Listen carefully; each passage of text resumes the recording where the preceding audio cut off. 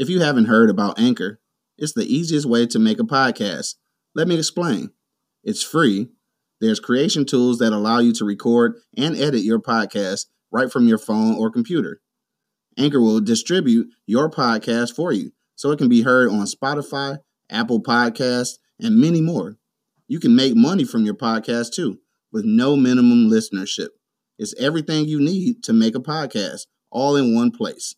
So download the free Anchor app or go to anchor.fm to get started today.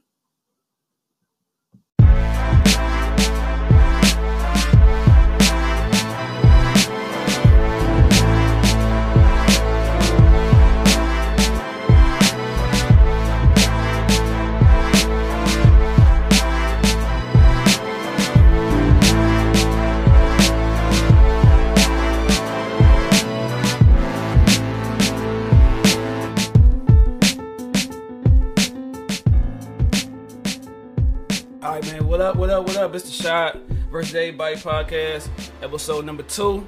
I got my dog. What's happening? When I first met him, his name was Brandon Faulkner. Yes, but over the years, he changed it to Day Soon, right? Yes, Day Soon. True. Day Soon. So, so I met him, Grosse Pointe North, suburban school, mostly all white at the time. It kind of changed. It seemed like when I went to a basketball game, there was a lot more black kids on the team. Yeah. But I met him. I came from a predominantly all black school.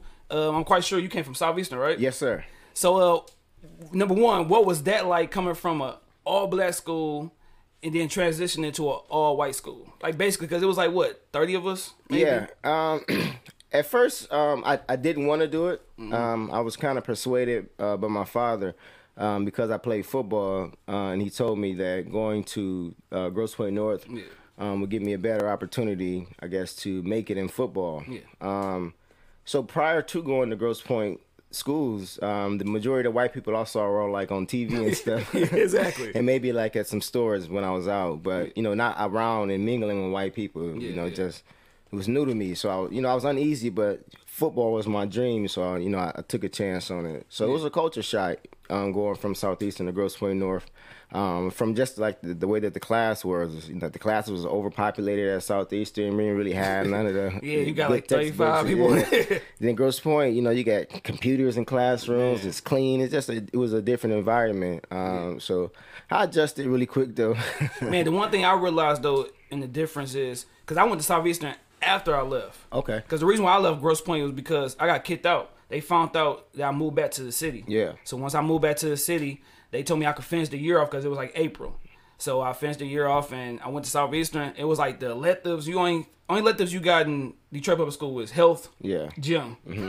That's it. When we was at Grosse Pointe, I had TV production. Oh, yeah. I had advanced food. Yeah. Like it was so much to do there, man. Like the difference was like your first day of school there was like, how did you feel? Because my first day of school, I cried. Yeah. I went home and told my mom, like, I do not want to go back. Like, you had my first day at Grosse Pointe. How did I feel? Like your first day when you walked in the door, man. Your first class.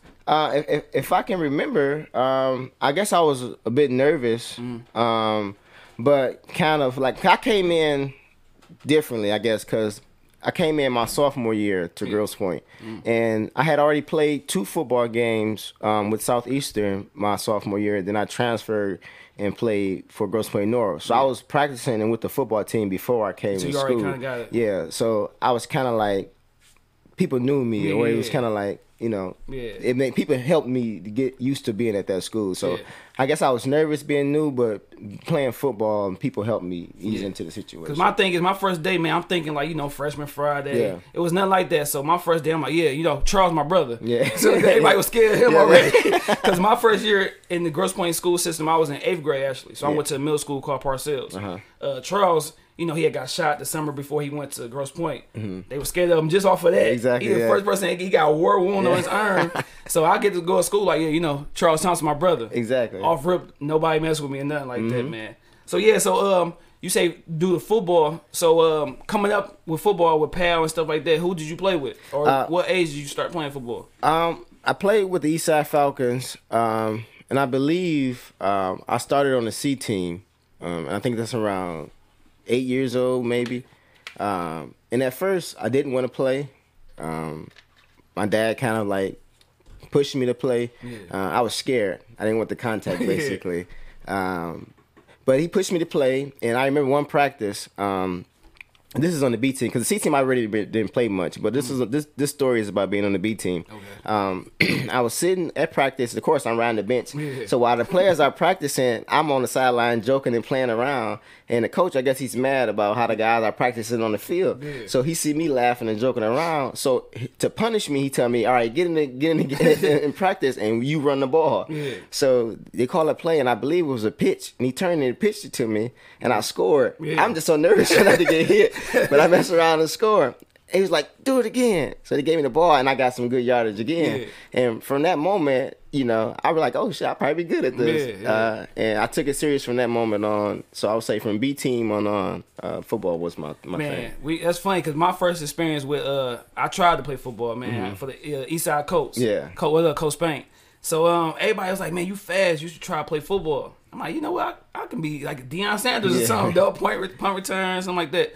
So I started off with the B team because I was like 11, 10. So practices going good, stuff like that. But as soon as they gave us them pads, it was like, what the? That separate the men from the boys right there. So I remember it like it was yesterday, man. I caught a slant pass. And when I caught it, boom, just immediately got hit. And I swear to God, the practice was over with. I took my helmet and what's name, gave it to him. Like, you know what? I'm not about to hurt myself, and I love basketball too much, dog. So that was my short-lived stint playing football, man. Like, I couldn't take it. Because that he hit me so hard, I couldn't. I'm like, no, I'm good, it's man. definitely a violent game. And I was catching the bus to practice and stuff because I stayed like off by the Fago company. So I catch the bus. I'm like, man, here you go, dog. My man like, you quitting? I'm like, yes. Like, why? I'm like, I'm good. I'm about to go hoop tomorrow. Exactly. I was at the YMCA the next day. So you went to Southeastern for your freshman year. How did that go as far as like football and stuff? Well, my freshman year in Southeastern was my last year playing PAL. So I didn't play because I said I wasn't going to play JV. So I'd rather play my last year in PAL. A lot of people do that. But when that sophomore year came around, like I said, I practiced and I played 2 games with Southeastern. And that was cool. I remember the coach, though, Tony Elliott, I never forget. I know who that is. He figured I was too small. But I remember, like, the people tell, like, man, he's good, man. He played for the Falcons. Right now, he's good. Should give him a shot or whatever. But he felt like I was, wasn't the kind of running back that he wanted or whatever. So I was splitting time with another guy. I forget who the other running back was, though. And after those 2 games, I left. When I left, we ended up playing Finney again because he ended up having to go to coach at Finney. And I had one of my best games against him intentionally. So that was a cool moment too. He was once my coach, and it's almost like he didn't believe in me. So you and then I got a chance to play against him when I was at Grosse Pointe. I remember you was a monster at Grosse Pointe, man. You was like the Barry Sanders of the school. So did you? Because I left your junior year was my last year. Did you graduate from Grosse Pointe? Yes, barely. It's funny that you say it. I remember walking across the stage, and the guy who was handing me my diploma, I didn't know who he was, but he shook my hand and said, "Good job."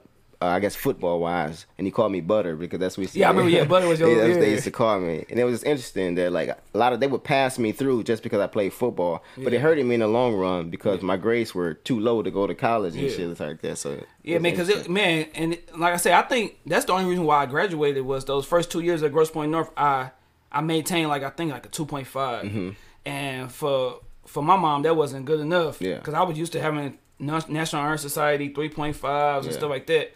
But I got there, it was just a challenge just because I'm not around the people I'm normally being around. I'm not around the girls and stuff like that. And it kind of, messed me up as far as like with everything. I'm like, I was just there just to play basketball, but the basketball coach was racist. Yeah, exactly. And now, as an adult now, I see that sending our kids to these suburban schools, all white schools, oftentimes are a detriment to us because, like you said, we're not around things that we're familiar with.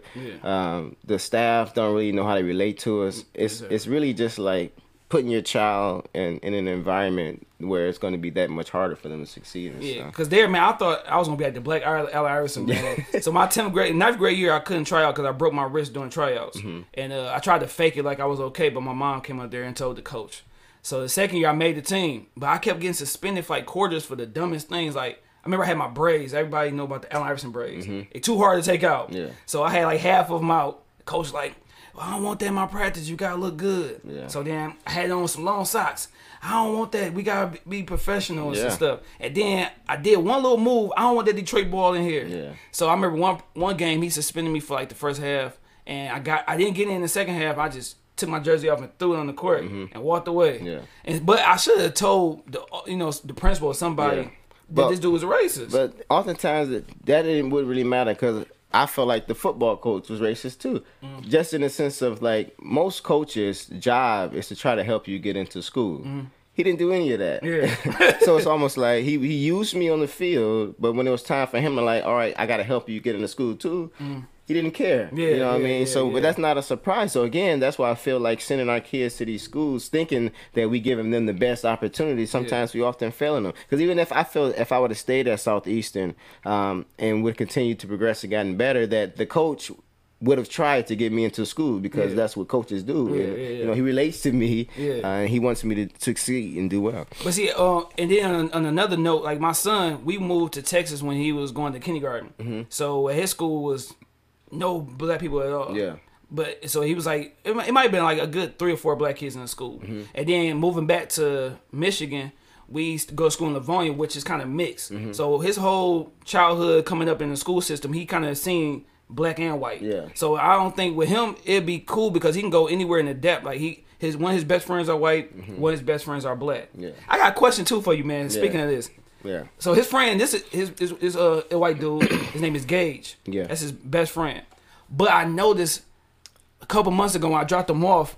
Now his mom is real cool, but his stepdad had the Confederate flag symbol on his car emblem. Yeah. And I'm like, should I stop my son from going over there? I would. Shit. But it's like the mom and the son is cool, but the dad don't stay there. Yeah. But I know it's around. But I think though, if you with somebody who has views like that, 9 times out of 10 you have similar views too. How could you be with somebody and not share the same views? That's true. Some people are better at hiding it than others. And then when I went over there, like, you know how like you a token black kid, he's like, oh man, your son is so he a good kid and this, that, and the third, and he's not like the others, and like what the hell is that's why I said, like, what do that mean? Like, oh no, he's just a good kid. His manners are so good. Yeah, you know, like, what do you expect for him to come out here like, oh, he black, he gonna be a wild animal? That's what I said, man. It's just the mentality. Not all white people have this mentality, but majority of them do because you know we all were educated in this country, and that's part of the education. You know. To pit us against each other and to think that they're superior to us, and a lot of them hold those views. But I see. But one thing I want to say about the Confederate flag is when I see the Confederate flag and when I see the American flag, I feel exactly the same, the same emotion. That's true because it all represents the same thing. Man. You know what I'm saying? So America is not for us really anyway. So we get into that stuff. But yeah, I like that my son can be able to, you know, be in both situations and be comfortable. Yeah. Because like I said, me and you was both uncomfortable. Yeah. My son, I coach at an all-black school. He kicking it with them. He's good. You know what I think would have made me comfortable?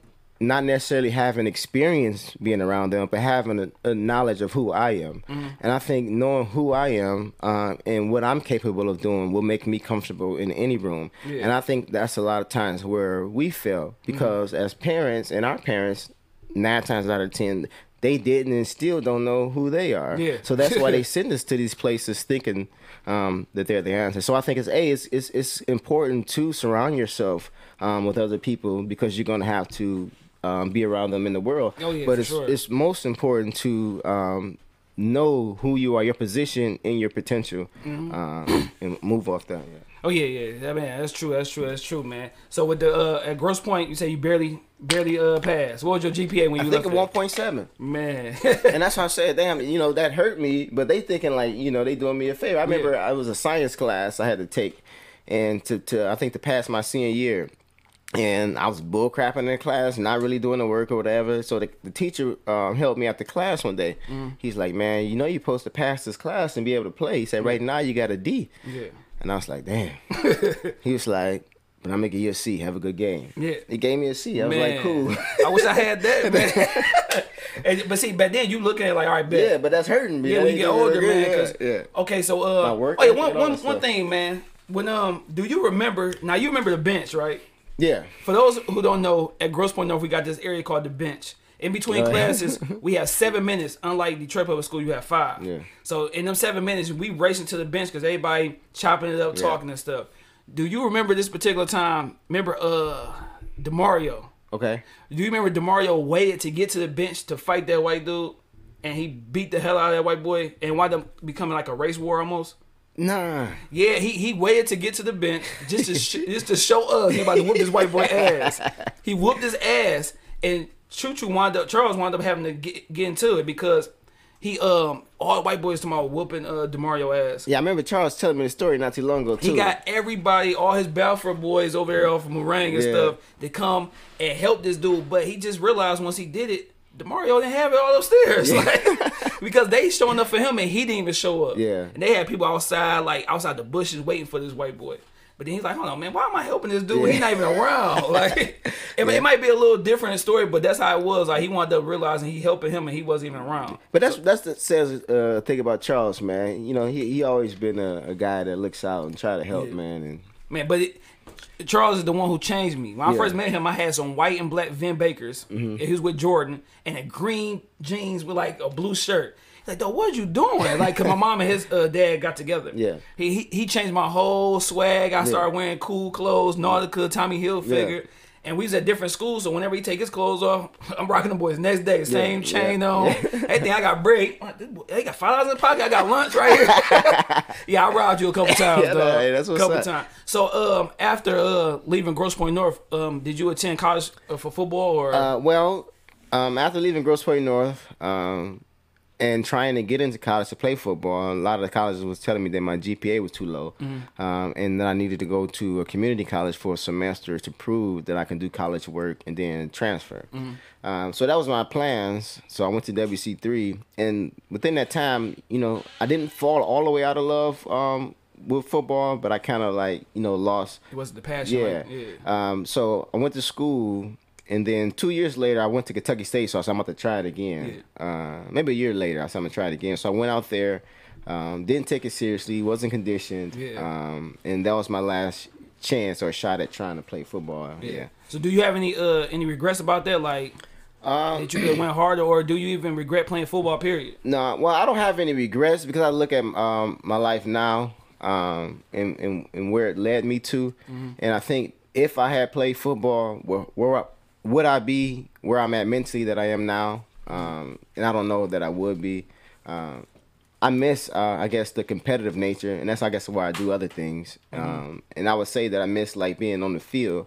And, you know, I feel like I got similar feelings when I perform because I've been on stages before and performed too, and it's kind of like a similar rush. So I don't have any regrets, though, no. So you never thought about, like, coaching or going? Yeah, I think about coaching often, actually, and wanting to help influence the kids. And I think that's why I'm pushing towards doing like a kids boot camp because I don't know if I could fit on someone else's staff. You know, I would like to try and see, but I feel like I would like to have some level of control about what's going on. Okay. So speaking of that, man, coming up in the PAL and playing football and stuff like that, and knowing how the coaching culture is and stuff like that.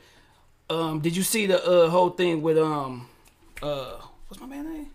Not Marshawn Lynch. Marshawn Lynch. Okay. Yeah, Marshawn Lynch. Did you see the whole thing with him going off on that kid? It was a white kid. Yeah. And then he told the mom, like, he kicked him out the drill, I guess, because he wasn't performing right. Wow. So he told the mom, like, where's the father at? Yeah. And when I was, you know, getting to the story and stuff from my dog, I'm looking at it like he was telling the mom, like, I don't want to talk to you. I want to talk to the man so I can say how I feel about the situation without disrespecting you. Yeah. And, you know, as a kid, when you in practices and stuff, if you ain't performing right, the coach get the fuck off the field. Yeah. You know what I'm saying? Gonna call you all type of names. Yeah.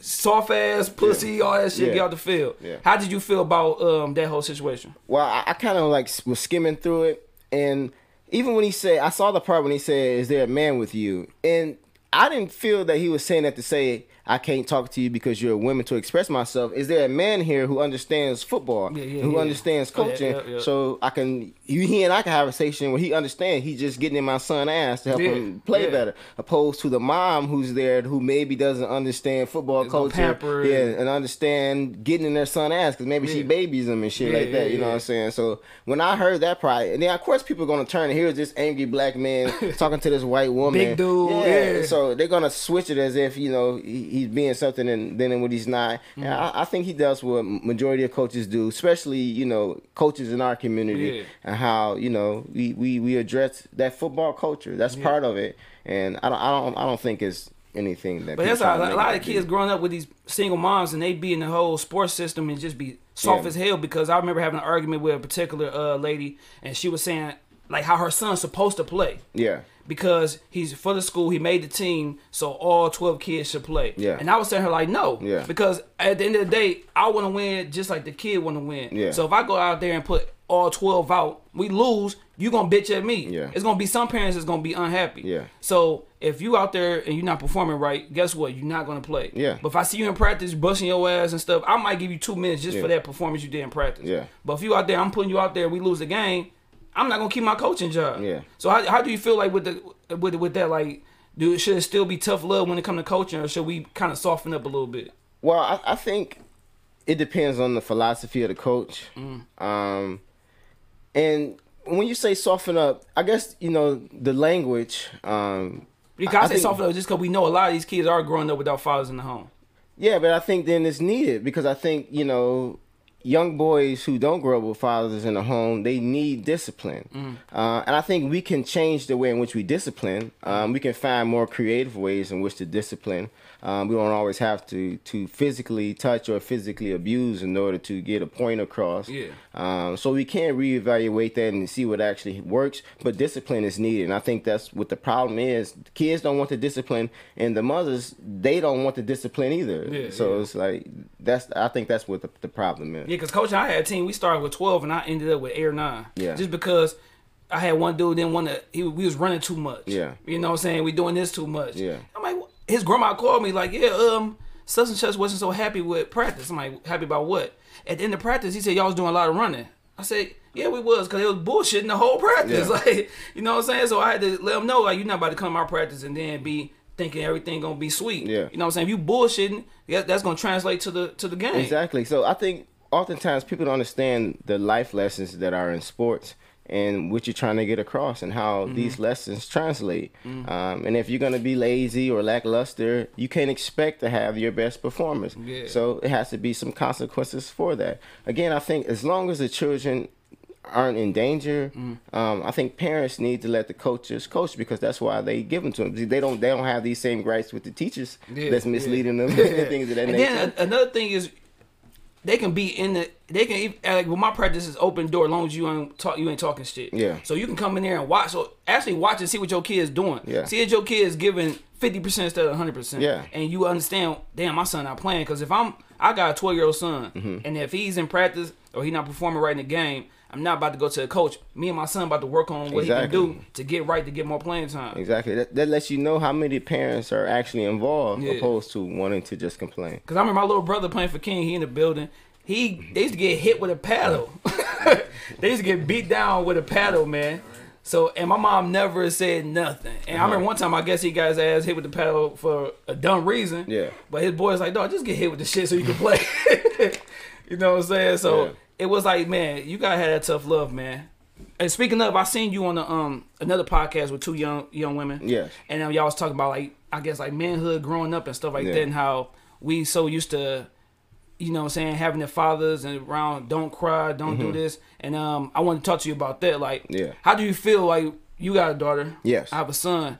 How do you feel raising your kids, like to change the whole stigma of being a tough parent and make sure, like, your kids don't grow up soft? Yeah. I think my thing is not making sure that my kid doesn't grow up soft. Again, I think it's about making sure that my child knows who they are.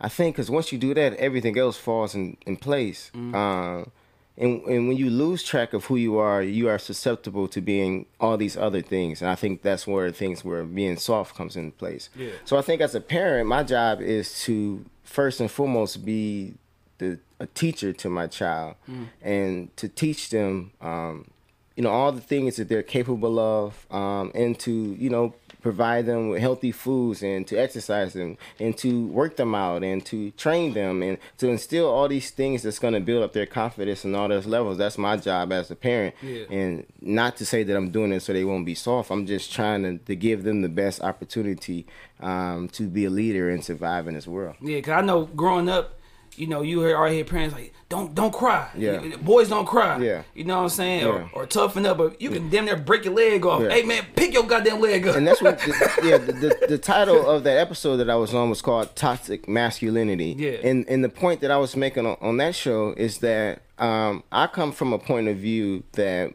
we as black people have been conditioned to be something else. Yeah. And we take on the thoughts and the ideas and the practices of someone else.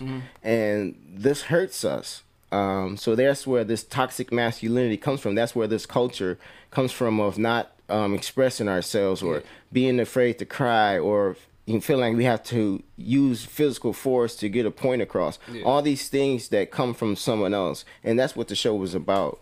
Getting rid of someone else's idea of who we are and beginning to define for ourselves who we are. Because in a way, like the whole like discipline your son when it comes, well, I don't have a daughter so I can't really speak on that. Yeah. But as being a man and then raising two young men right now, I feel like sometimes discipline is needed, but a lot of times it's not. Sometimes I can have a conversation with my son, he can cry. Yeah, well, I think discipline is needed all the time. Maybe physical force is what you mean. Like you don't need to physically discipline them all the time. Yeah, sometimes you don't really have to, but sometimes it may be needed. Oh yes, yeah. Sometimes you gotta take that ass. Because like I say, I feel like a lot of times with my dad.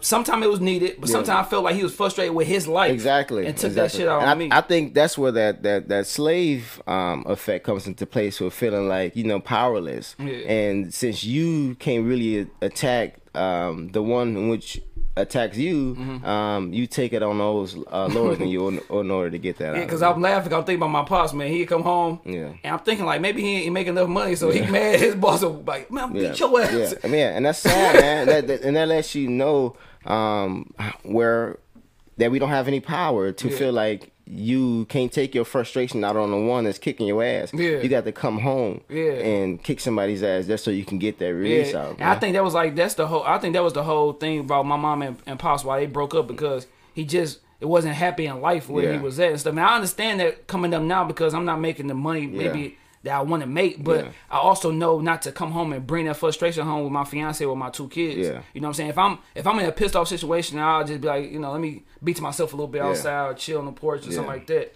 Instead of going ahead and my son like, hey Dad, you seen 2K? Shut the fuck up. Yeah. You know what I'm saying? Yeah. See that goes into the whole idea of toxic masculinity and really looking at ourselves and figuring out where we have issues and taking steps to address those issues, man. That's steps towards redefining who we are and not just accepting the idea of shit, it's just how I am. You know what I mean? Like, Yeah, I mean, I take some things that you know what I'm saying, my dad instilled in me, whatever, but I also flip it and do my own thing. I know that's gonna have my son come up the right way. Yeah. Cause like right now I haven't discipline my son in the whooping style probably since he about 6 years old. Yeah, because you create the environment where you don't have to do that. Because right now, like I'm good enough that I could tell him something, he understand.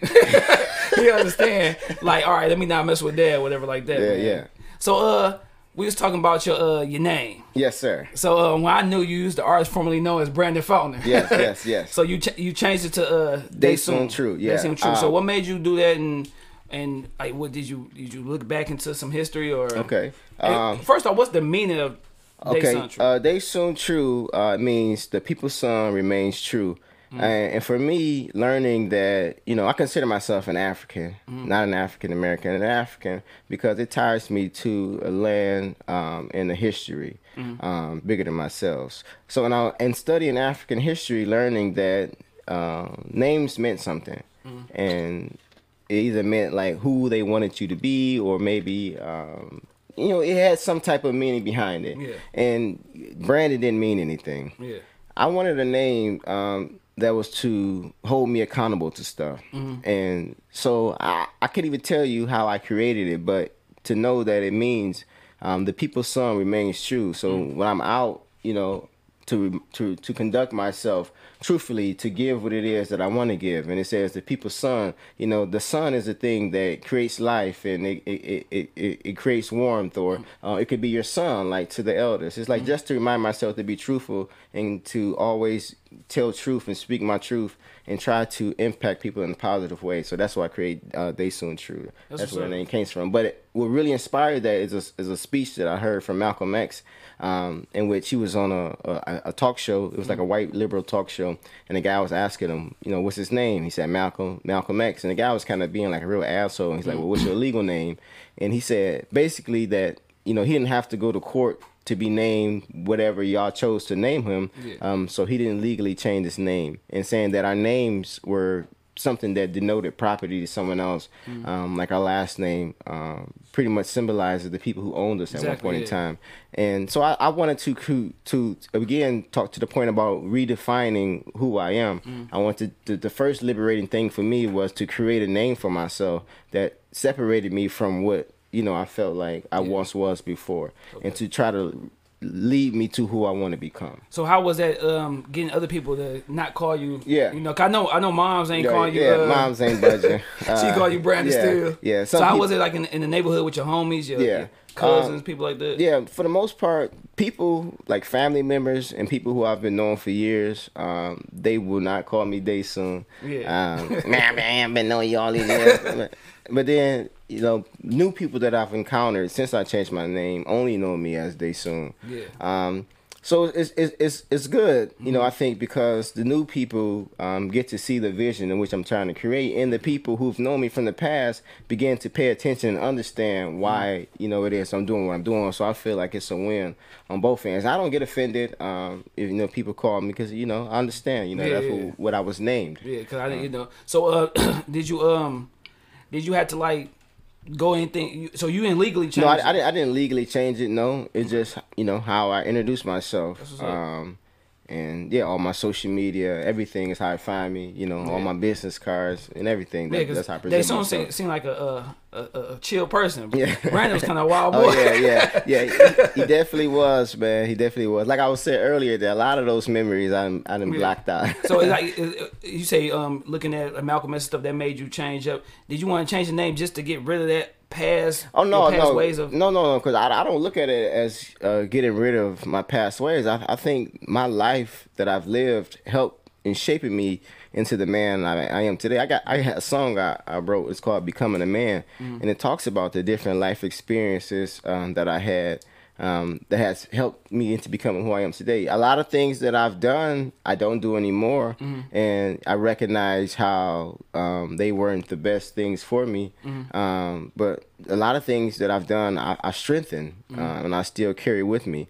So again, I think every day I'm trying to be a better version of myself. Yeah. So I don't regret anything that I've ever done. But there's things I learned from mistakes that I've made. Yeah. Okay, now you spoke about the music, man. When did you get on music, man? Because I only knew you about football and at the crazy and stuff like that. When did the music come into play, man? All right, so I guess back in the day, I was a really shy young man, and the thing that I would do to get girls, I would write them like love notes. I would write love notes and pass them.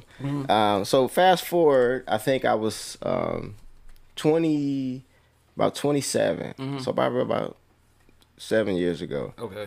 I ran into a high school friend of mine that we used to hang real tight in middle school, I should say, middle school friend. Yeah. And we just kicking it at his crib, and he just started making a beat while I was there. I said, I didn't know you made beats. He said, I used to make a beat since we was in middle school. Yeah. And I was like, why don't you send me a beat and let me write some spoken word to it or whatever. He's like, man, why don't you just try to rap? Yeah. I was like, all right. So he sent me a couple of beats.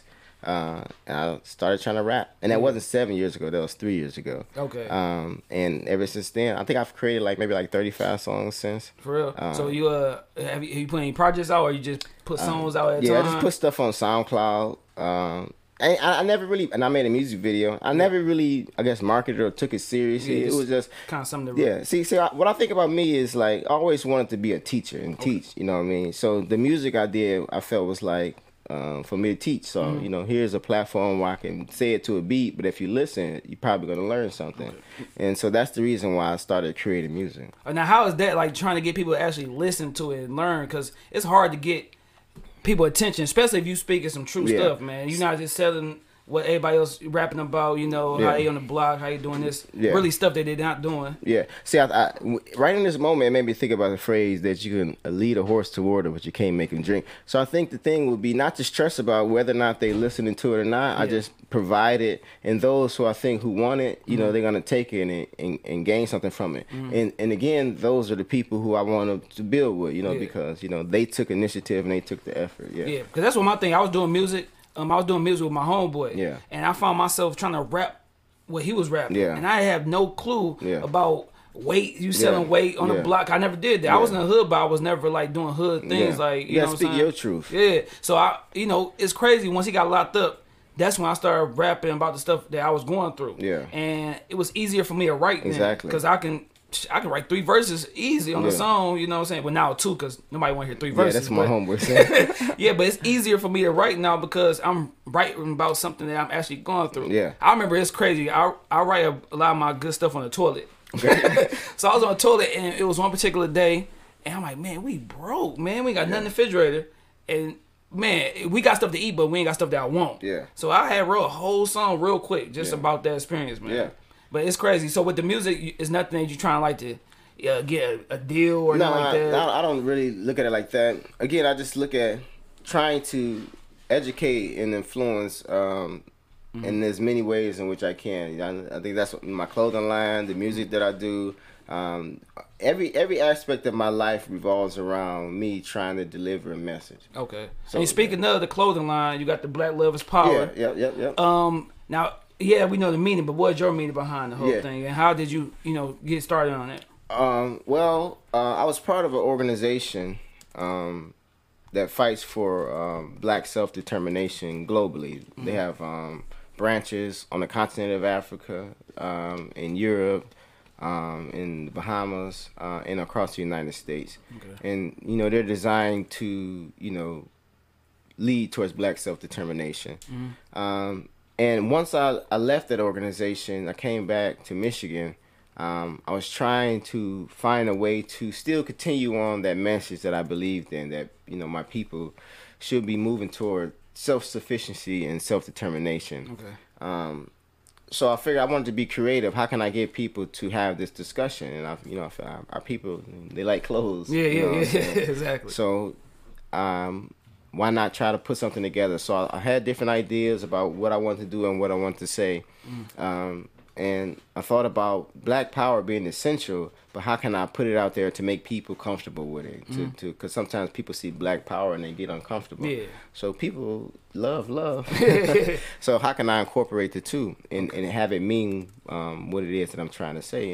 And I came up with Black Love is Power, which to me means that when black people begin to love themselves and each other, that's going to bring about power, because it's going to change the way in which we interact with each other.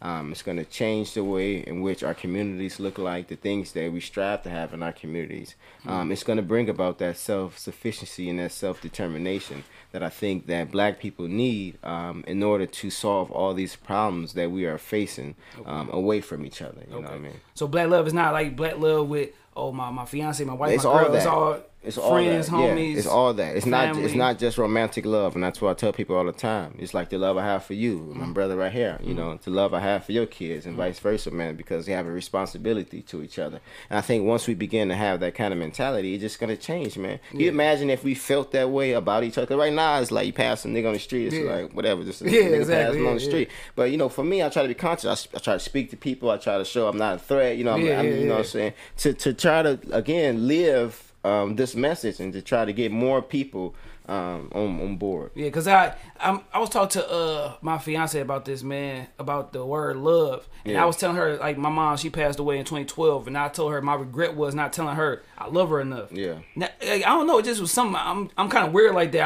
I don't know how to express myself too much or whatever like that without seeming like, of course, mushy and stuff like that. So I remember I was telling my fiance that, and I was telling her how much I respect her mom. Yeah. Because her mom played a role in my son's life as far as like a grandmother that he don't have. Mm-hmm. So I was trying to take myself from being uncomfortable, and I had expressed myself to her mom in front of her family how much I appreciate and love her for, you know, looking out for my son and being like that grandmother figure that he doesn't have anymore. Yeah. So it's like with that, man, I think even Charlamagne was talking about on Breakfast Club, like even dudes don't tell each other, "Oh yeah, I love you, man," without seeming like you gotta put "I love you, nigga." Yeah. Like I know my brother say, "I love you, man," but like, "Love you, nigga." Yeah, man. You gotta make it be tough at the same time. That goes back to us emulating someone else's culture, man. Because it's nothing wrong with that shit, man. And then people say, "Oh, that's gay shit," you know. That shit, man, is destructive, man, and it keeps us divided. Yeah. Because again, once we realize that love, it just doesn't mean romantic, man. Yeah. To me, love is an idea, and it's different from person to person. The way you may define love may be different than everybody else in this room. Shit. So to me, we gotta get out of that stigma, man, of just love somehow just thinking that it means romance with someone. Yeah, man. So with this with the clothing line and everything, and with what you trying to achieve with this?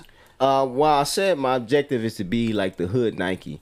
So if I can have people wearing my attire like they wear Nike, I will feel like that's some level of success. Not necessarily financially, but of course, that's one of the goals as well. Yeah. But that means that the masses of people understand what it is that I'm trying to communicate, and they get it too. That's why they supporting wearing it.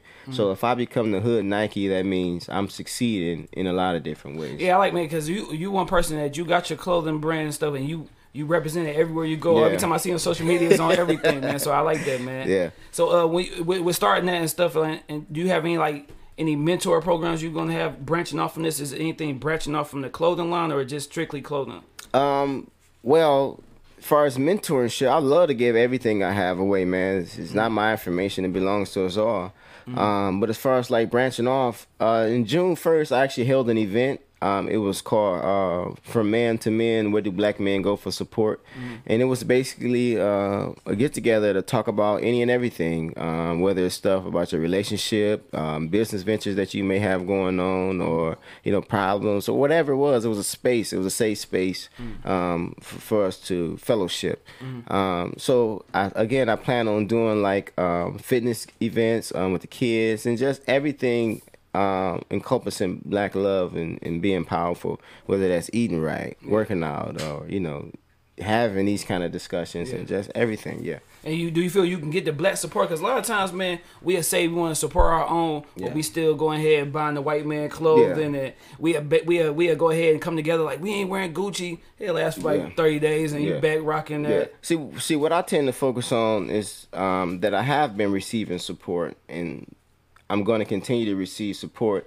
And again, the whole adage of that, you know, I want to focus on the ones that are doing and not spend time worrying about the ones who not. Because there's people who have been supporting, and I know that once more people are exposed to who I am and what I'm doing, we'll support it as well too. Yeah. So yeah. And then because like the whole Nipsey Hussle thing, with his clothing brand, his shit went bananas in sales once he passed away. Yeah. How do you feel about his whole thing? Like, I ask everybody that, man. Yeah. Because to me, that's the closest thing we had to, like, when Tupac passed away, we was too young to really understand the hurt and the real effect it had on the people. Yeah. How did you feel about that whole situation with him, and how do you look at his situation as far as his brand and how he tried to do everything, cut the middleman out, and just, you know what I'm saying, do it his own way? Yeah. I think my first encounter of Nipsey Hussle wasn't through music. It was through an interview he gave when I heard him talking about colonialism, and talking about Africa, and talking about how, you know, black people in the hood basically need to come together to learn about our conditions and to do something about it. So that's the first thing I heard from him, even before I heard any of his music. I didn't really start listening to his music until after he passed. I was like, you know, let me get his brother a chance. And then I started to like look into his life, you know, and to see that he was doing. So again, I think that comes from exposure, because you know, of course, they're not gonna blast somebody like this out to the masses, because again, we are visual people and we see things, we are easily influenced by them. So once I began to study him, it's like, wow, you know, he was a deep brother. You know, he was about black self-determination. He was about being in control of his own affairs, and I feel that contributed in some ways to his death. And it was very was a tragic situation, but I think in his death, he brought life to a lot of people. Because just like I said, I began to seek him out and study him, and I learned stuff from him. So in death, I think he gave life to a lot of people. Yeah, man, because whenever we have like those black leaders that become too big, they wind up, you know what I'm saying, getting murdered. And this is a conversation me and one of my partners having yesterday about the idea of not having one big leader. Everybody assuming the responsibility of leadership themselves. Yeah. And we all are leaders in our own ways. We just have to assume the responsibility. So yeah, I think if we can get out of that mode of waiting for somebody to tell us what to do, and just pick up your shovel and start digging yourself. That's true, man. Because even me with the coaching thing, I got young girls and I got young boys, and I talk to them all the time. It's not just about basketball with me. Like some practices, we might have a 30-minute talk about stuff, like especially with the girls. I got 7th, 8th grade girls, so I'm telling them what they're about to encounter once they get to the next level in high school. Yeah. How right now you a young freshman, well, about to be a freshman, but you're going to have these grown seniors, you know what I'm saying? They know they can get to you. Yeah. Oh, I'm not dating no 18. You saying that now, but you getting that door, it's going to be a whole different thing. Yeah. So like you say, we got to be leaders of our own. Yeah. That's what I try to do, man. Even if it's 4 or 5 kids, I can go ahead and change. I know I did something, you know what I'm saying, on this earth before I leave. Yeah. See, I think that the first revolution is going to start in our minds. And once that takes place, then I think we in the right direction. And I think that's happening, man, when we can see, like, when we look out into social media and see, like, these conversations taking place and we see the awakening of people. Another thing I attribute to that and think is Donald Trump. I think Donald Trump contributed to the awakening of black people, too. Yeah, man. So as far as Donald Trump, man, the whole 2020 election coming on, first, do you vote? Do you believe your vote count? I believe that my vote would count if I voted in a block. I believe if my community all came together and sat down and decided collectively who we're going to vote for, then my vote would matter in that way. But I think when I just individually go blindly vote and keep my vote secret, that I don't matter as much. Yeah, man. Yeah. Well, that's the way I look at it. Like I said, since him being the president, we should come together and start doing things on our own, because we see if somebody like this can become president, this whole American shit is a joke anyway. But the thing that I say is that the only thing I think that separates Donald Trump from a Barack Obama is that, like Malcolm X said this, one bites you with a smile, the other bites you with a growl. At the end of the day, your ass still get bit. So I think we have to pay attention to that and not get caught up in what the media does with this anti-Trump shit. The media is anti-Trump, anti-Trump, anti-Trump. But what I think we as black people, we need to be anti-colonialism or anti the things that affect our daily lives, like, poor food in our communities, or brutality from the police, or, just impoverished conditions, or no chances for economic development. These are real life things that are affecting us. Not no fucking Donald Trump and no shit like that, man. And then it's funny because I remember some else Charles had told me, man, we was remember hanging with him one time, man. I worked midnights and stuff, so I was, working out with him. I never work out with him again because I was. But I went to a store, and the corner store, and I got a whole bunch of junk food. And he was like, "Man, you see how in the hood we got 2 for $1 snacks, this, that, and the third. And when you go to like these suburban stores, they have none of that stuff around. Yeah. So like I was talking to this dude at my job. Those stores are meant to destroy us. Oh yeah. You know what I'm saying? And meant to mess up our health, because I find myself. This past week, my fiance been doing the keto, so of course I'm trying to support her, because I know I can only support by kind of helping her and not bringing in Domino's and stuff like that.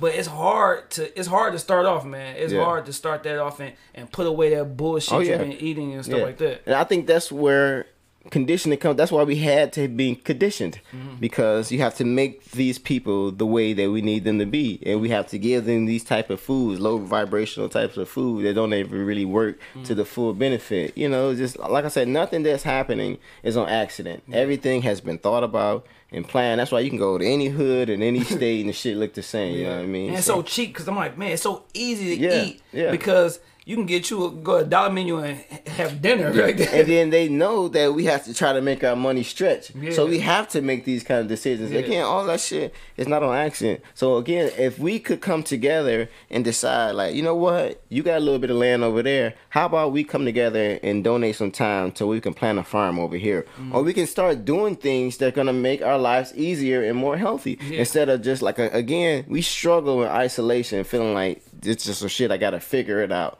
You know, opposed to saying like, this is a community issue, so let's solve it as a community as well. Yeah, exactly, man. That's for real. So with the whole black love and stuff, I know you have a kind of new to this fatherhood thing. Yes. How old is your daughter?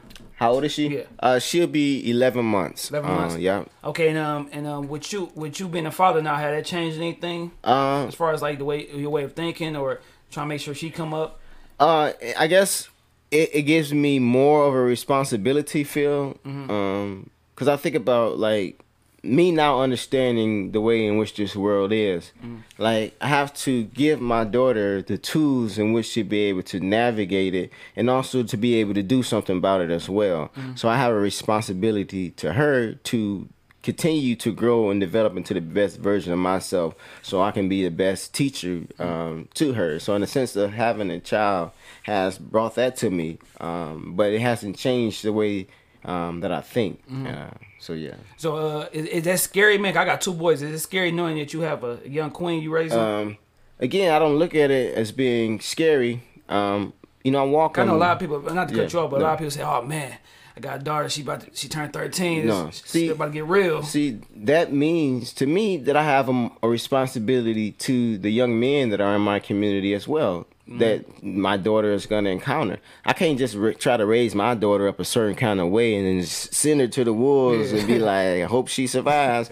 No, I got to be there with them too, educating them too, and letting them know that if you around my daughter, this is how shit going to go down. Yeah, for sure. But even just being in the community, giving the young boys an example so they don't grow into like these things that we quote unquote are afraid of. Yeah, and it's crazy because I was at work, man, and I seen a Killer Mike interview with the Breakfast Club, and he was talking about how other ethnicities, other religions, they are scorned upon if you date outside of their race. Yeah. But as black men, whenever we get a couple of dollars in our pocket, we usually turn to, not white women, whatever, outside of our race. Yeah. And how I was talking to this Arab dude, if his sister bring home a black guy, and they're kind of going to just distance themselves from her. Yeah. And I was talking to other races. How do you feel like having a daughter? She like would you kind of like have her bring her up like saying, okay, you need to stick in our race, or again? I think once my daughter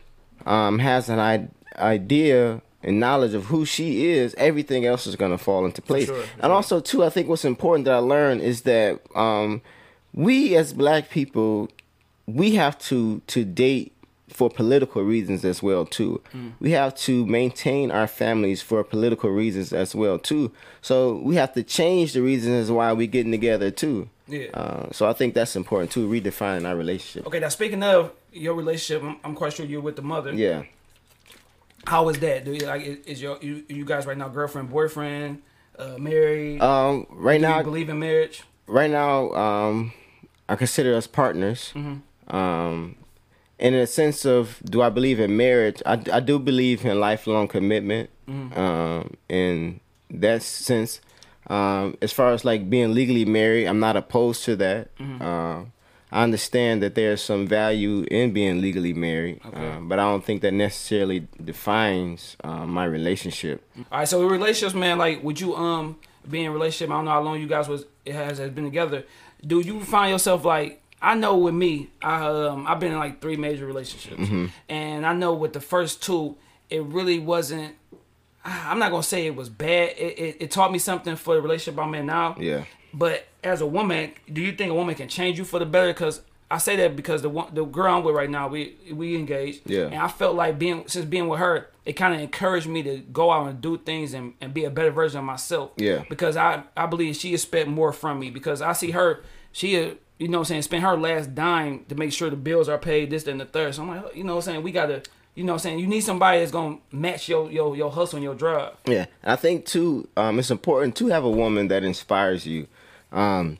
again, to that type, like how you said, to become the best version of yourself, because that's going to benefit everybody. That's going to benefit the entire family if you're operating at your fullest potential. Yeah. And to have a woman that understands that and is pushing you towards that is a beautiful thing. I remember, man, I used to, coming home, I'm trying to stay out as long as I can. But now I'm like, damn, I'm trying to get back to the crib with the fam and stuff. And like, even with my oldest son, both my kids has 2 different moms. But with that relationship, it was so much arguing going on, and he's seeing that stuff and he's thinking that it's okay. Yeah. Because I know a gentleman who just, got to some situations with his wife and stuff like that. And it's the stuff that you see. Just like how we say being brought up and being disciplined and stuff like that. If you see your dad arguing with your mom or beating on your mom, you kind of get that, you know what I'm saying, and think that's how you're supposed to treat a woman. Yeah. And like with now, like if me and my fiance have a disagreement, hey, we don't need to be yelling like this. We could talk about some stuff instead of going crazy, yelling at each other, cussing each other out. And then my son thinking that's cool when he get older, he doing the same thing that, you know what I'm saying, he see. Yeah.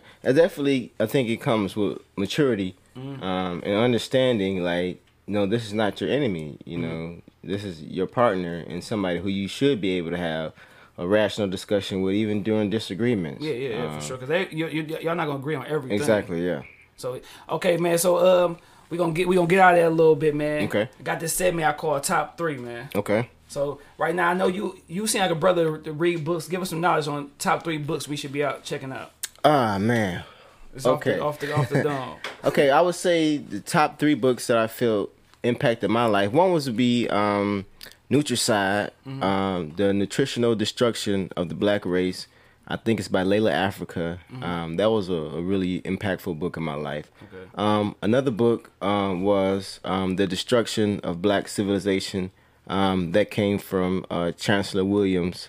And another book that I would say that really impacted me was Christianity Before Christ. And I think that came from... I can't think of the author of that book. And They Came Before Columbus was another one, but I threw 4, I guess. All right, top 3 foods. Top 3 foods that are good for you or good to you. Just either. I think for me, I think tacos would be like my number 1 food. Yeah. After tacos, it would probably be some type of pasta. And after pasta, it would be some type of fried fish. Okay. Top 3 football players. Of all time, Deion Sanders, Barry Sanders, and Rod Woodson. Okay. Okay. Michael Vick got to be in that place. Yeah. All right. Top 3 basketball players. Of all time, top 3 basketball players. Shaq would have to be, strictly basketball, Shaquille O'Neal. Not considering Shaq's life, just basketball, Shaquille O'Neal. LeBron James, of course, and the last basketball player that I really like, would have to put in that list, would be probably Kobe Bryant. Disrespect. Michael Jordan ain't on that list. All right, top 3 movies. Top 3 movies. Waterboy is one of them. Face Off was another one. And the last movie, man, don't judge me, man. The Notebook, man. Hey, that was a straight movie, though. Hey, my girl's in with a boo-hoo. Like I'm straight. All right, top 3 rappers. Top 3 rappers. Man. Interesting. I'm not a real rap dude. It could be anything. Top 3 artists. Okay. Top 3 artists. Of course, Michael Jackson will be one of them. What about groups? Can I throw a group in there? The Dramatics would be another group. Okay. And the last artist would be Prince. Michael Jackson, and the Dramatics. That's what's up. Yeah. All right, now this is one thing I just thought about, man. Off the dome, I'm a freestyle doing like this. Album of your life coming up, album of your life right now. Album of my life coming up. Like something that kind of like just my childhood. Yeah, somebody just remind you of your childhood. Every time you hear it, you just think back to that. Ah, man, ironically enough, I really blocked a lot of that stuff out. I have an album that reminds me of my transitioning. Okay. and that would be Sakala. And the album is it the Thieves Banquets? I think that may be the name of the album. But that album is an album that I every time I hear it, I think about a time period in my life, and I don't think there's any other album that does that for me. Right, you know what's funny? The album that kind of like, for me, that kind of changed me, as crazy as it sounds, is Juvenile 400 Degrees. Yeah. Now the reason why I say it because first off, that's the first CD I bought with my own money. Yeah. That's when I first met Charles, and Charles put me up on Cash Money. Yeah. And just feel like that was like I transitioned a little bit from, I ain't gonna say maybe being kind of like a kid, yeah, and becoming like, you know what I'm saying, a teenager. Yeah. I think what's interesting is that Charles was the person that helped me transition too. He the one who introduced me to Akala. He the one who got me to start reading books. It's interesting, the story, because Charles and I, we didn't hang out in high school. It just happened to see him at the gym like years after high school, and he commented and he said, I see some of the stuff you putting on Facebook, and it was kind of like he was agreeing with some of the stuff that I was putting. It was just basically anti-Christianity stuff. Yeah, because y'all like the two deepest people I follow on Facebook. So. I take that as a compliment. Thank you. Yeah. So he gave me a book, and he said, you should read it. But I had no intentions of reading it because I wasn't really reading books at the time. But I took it, and my other homeboy had brought some girls over, and one of the girls stole a book. I was like, who steals a book? That's crazy. So I felt bad. He gave me another book, and the book he gave me was Black Athena. It was called by Mark Bernal, and it was a book basically saying that a lot of the stuff that's attributed to the ancient Greeks, like the fathers of math, science, and all that stuff, they learned from Africans in Egypt. So it blew my mind, because I was really into Greek mythology. And to know that them out their own mouths say that they learned from African teachers, it was mind-blowing to me. Like, well, why did I know this? So it really inspired me to want to learn more about history. So I thank Charles for opening up that, that gate for me. Yeah, man. Yeah, Charles, that's my dog, man. Yeah. He put me up on a lot of game with a lot of stuff, man. Okay, back to the top three before we end it, man. Top three. Oh, before we get off the Charles segment, he told me that you lost his favorite tattoo. No, that is funny. Hey, I'm gonna bring your tie, man. Hey, my girl just said that the other day. First time I put a tie on, I had Charles tie a tie already because I don't know how to tie a tie. Yeah, I was so used to clip-ons. I needed a tie for a Christmas dinner that my girl her job was having. Yeah. So I went over there. I tried to get a whole suit from him, but I'm like, you got a suit from, you know what I'm saying? I know you slimmed up a little bit. And but he gave me a tie. Yeah, I'm going to bring your tie, man. I got your tie at the crib. I'm going to look for it in the closet. Yeah. I hope I got it. All right, top three childhood crushes. Raven-Symoné, Lisa Saray, and Rudy. I was actually able to meet her when I was in Miami and took a picture with her. Yeah. I'm so mad I lost that damn Facebook page because I can't find it, but I got to meet Rudy. Man, Raven-Symoné was because we was we all around the same age and stuff. Yeah, I used to love her as a little kid. On Cosby, hang with Mr. Cooper, but now it's like, hey, what happened to you, right? Raven-Symoné and the Olsen twins is two girls I like. Olsen twins. I like Michelle. Hey, you eat mayonnaise sandwiches, don't you? I was a little kid. I was 4 years old, man. Yeah. But no, hold on. Topanga was cold. Yeah, I can't take it out of that. I eat mayonnaise sandwich with Topanga. Yeah, she looked like no regular white woman though. No, her and the girl from Blossom. You know what? 6. Those are two white girls that was kind of on the black side. You know the one white girl that I had a crush on, and the funniest thing, I heard a comedian called her Jennifer Love Huge Tits. Man, but yeah, y'all can't dog me on the Michelle, man, because like I said, I was 5. I liked her, man. Yeah, it's all good. All right, man, this is a moment, man. A segment, either a high moment, drunk moment. Yeah. Now I'll start it off so you can think about your story. Okay. I'll start with my drunk moment, man. Well, it was a combination of both. Yeah. Shout out to my boy Reg. He was he got into some trouble. He was gonna do a couple year stint in jail or whatever. So, of course, the weekend before you go to jail, we want to have a good time. Yeah. So, my mom smoked. So, I don't smoke. Yeah. So, my mom and my uncle, they smoking, so I'm smoking with them. My mom don't drink liquor, so I got some Moscato. Mm-hmm. So, we drinking wine, smoking. My boy get there, he bring Hennessy. Yeah. We drinking Hennessy in the car, pre-gaming to the club. Yeah. We was going to Kingdom. So, we pre-gaming to the club, I'm drinking. Then, for some reason, that turned to, if you smoke a Black and Mild, it kind of enhance your high. Yeah. So weed, wine, Hennessy, Black and Mild. Always before I walk into the door. So we go in, we in line. I'm like, damn, I'm kind of high. I'm messed, I'm drunk, I'm everything. So as I go inside the club, the only thing I see is heels and shoes because I can't look up. So I'm like, damn. So as we walk through the club, I'm like, dog, I'm not even gonna have a good time. Yeah. So we in the bathroom, and I hear my boy Reg and Weez like, dog, Rashad is messed up. Now my inside voice is like, you not that fucked up, dog. Get it right. Like, get it right. You can do this. I'm like, I can't do this. I'm having a conversation with myself. Like, my head's still down. That's why it's down. I'm like, I can't do this shit. Like, nigga, get it right.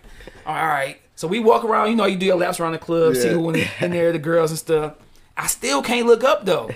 Next thing I know, we do 2 laps, and I'm like, I got to throw up. So we right by the door. I walk out the club. I throw up. A little bit of throw up giving this girl shoes or something. She cussed me. I'm gonna beat your ass. So I'm walk running to the car. I'm calling my boy Rez like, man, I'm texting him, come get me, come outside, we gotta go. His cell phone's in the back seat. Fuck. So I'm calling everybody. My little brother like 14 at the time. I'm calling him like, dog, get my car. I'm calling him. Get my car, pick me up. I think the whole time I guess I'm talking to my mom. I call my cousin in Houston. I'm calling everybody to save me. Yeah. Now, you know the distance between St. Andrews and King High School. Yeah. It's a pretty long walk. Mm-hmm. I got for some reason, I got $400 in my pocket. Yeah. I'm walking through the King homes, all this stuff to get here. And I'm like, dog, this is crazy. I don't think I'm going to ever make it home. I'm laying up against this bank, and my mom pulls up in her Sunfire, and I'm like, dog, this is God. Yeah. I felt like it was God coming around the corner. I get home. I'm tripping all over the floor. I'm throwing up in the toilet. I took over my brother's bed, then wake up till 9 o'clock the next morning. My boy hit me up like, nigga, I was supposed to be like that. I'm going to jail Monday. So that was like my high drunk moment that it was just the worst moment in my life, man. Yeah. You know, when you said something earlier, you said you had seen me out and I would always try to wrestle. Oh, yeah. I used to see him at Plan B. And every time I seen him, he was on, I don't know if he was drinking some Absolute, but he was absolutely violent every time I seen him.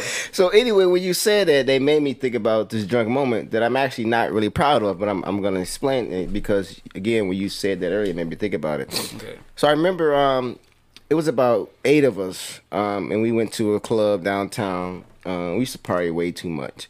So we leaving the club, and you know, we all drunk, but we ain't like sloppy drunk or whatever. We just drunk. And then we see it's a guy passing out flyers in the street.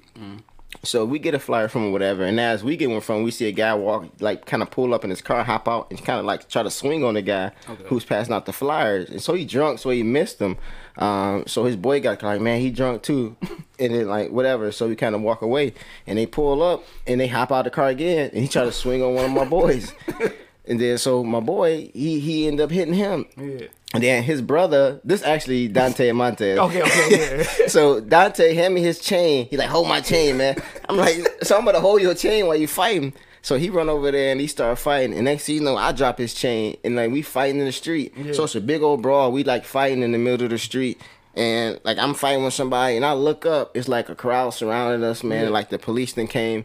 And I was like, damn, I done blacked out in this fight and not even aware of my surroundings. Yeah. So to me, it was like, you know, like I really got to stop drinking the way that I drink, man, to where like, because there's been so many moments where I just black out and I don't know what the hell going on. And then I just come to, I'm like, damn, like what the hell is this? You know? So yeah.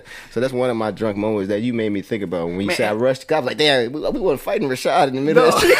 I said, because you said you ran up on me. I said, damn, I remember when that was. Because I used to be down there passing out my terrible CDs because I was terrible back then. Yeah. And yeah, man, I'm like, every time I see this dude, he is messed up. Yeah. Like this dude is want to play, want to wrestle, want to punch. I'm like, let me not see this nigga when he's drunk, dog. Cause I think, man, oftentimes like we had stuff from drinking. I know at least for me, man, it was a way to like not have to worry about nothing else, man. I would get messed up. Literally like Monday through Sunday, we was getting drunk in somebody's club, chasing somebody's daughter, man. It was just, and it's funny, man, because those are like I'm looking back at things like those the moments we used to live for. I know on Monday I couldn't wait. Wednesday, you got Wild Wednesday, College Night Thursday. We had the Drews on Friday. Saturday, you hang with your girl. You don't take the time off. Sunday, you back in the club. Yeah. And that stuff that we used to just enjoy, man, just getting fucked up. And a lot of times I look back like, damn, I could have been doing so much stuff instead of looking forward to going to the club chasing the same girls that's there every weekend. That remind me like this. My dad had played the song for me. I think it was made in the 70s. And it said, Africa is burning. but Negroes here doing the freak. But it was basically talking about how like we just so concerned and consumed with just trying to have a good time because we trying to fucking escape something. You know what I'm saying? Instead of like really looking at reality, like it's shit that we could actually be doing instead of going getting fucked up every night. You know what I mean? Exactly. Because I used to, man, I'm embarrassed, but I used to be just satisfied with getting unemployment. Yeah. I got unemployment for 2 years and didn't even go to school. Yeah. I'm looking back like those 2 years I could have got some type of associate's degree, a trade or something. I'm just getting my unemployment check. Yeah. Going, hanging out, buying Seagram Gin 102. Oh yeah. Smoking some popcorn Reggie or something. And just getting messed up. I remember the first time I smoked. Yeah.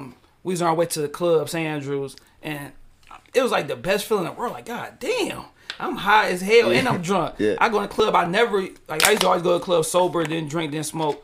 Never talk to no girls. Yeah. Man, I came out the club like 15 numbers. Like, damn, this what this dude? Like, this every week here. I'm on. I'm hiding stuff for my girl at the time. I'm sitting here putting names in their cars. Really, nigga, Chrissy. I gotta chill out, man. Like those. So I know you regret those moments a whole lot. Well, not necessarily regret, but just know you could have did a lot more. Yeah, I definitely understand that I could have used my time more valuable. But again, that just lets me know today that I have to use my time more valuable. Yeah. But I learned from those lessons that I made to not spend my time doing all this, or that this leads to that. You know. So I take the lessons that I've learned and I try to apply them today. And then, like I said, I don't regret it. But it's some good memories, man. Yeah, have fun. Have fun, and then think about some of the stuff that I do. Like, man, that shit was crazy, man. And think like you did some crazy shit like that. You thought that was cool or whatever, man. But it's learning tools, man. When we grow through it, and also too, I think about those lessons to be able to pass on to my kids and be like, listen, this is what happens when you do shit like this. Exactly, man. You plan on having any more kids, or you? I would like to have one more. I know you want to try for that boy. Yeah. I say I want to have a girl now because I know if anything happened to me, she'd have two protectors, two boys. Mm-hmm. So I would like to have a daughter, man. I feel like it'd be cool to raise a daughter up the way a woman should be, man. Yeah. You know what I'm saying? I think my daughter gonna be a beast though, like, cause she already feisty, man. She gonna be a beast, so I'm looking forward to those moments as well too. Okay, man. And then as far as the brand, man, where can they go to get some clothing? I gotta go get some for the winter, man. Give me a hoodie. All right, cool. You can follow me on Facebook, Daesoon True. Also, I have a Black Love is Power Facebook page. It has a direct link to the website on there, which is www.blackloveispower.squarespace.com. You can also follow me on Instagram at black.love.is.power. And DM me or click the links, and that's how you can find all the merchandise and everything that I got going on. So you gave me your Instagram and Facebook and everything? Okay, yeah. All right, cool, man. Like I said, you can follow me on everything, man. Podcast _Shad, Shad SHADD 624, Facebook with Shad Sterling, man. One last thing. What, in a short sentence of description, what would you tell your younger self right now? Well, I would tell him that don't allow school to develop you to fall out of love with learning. Take the time to self-teach and pick up some books and learn something, because there's value. And I can't tell you how much I've learned in the last, I would say, 7 years just by self-studying. So self-studying and self-building is the key to everything. Okay, sure. On that note, man, until next time, man. Shout out to everybody. Appreciate the opportunity.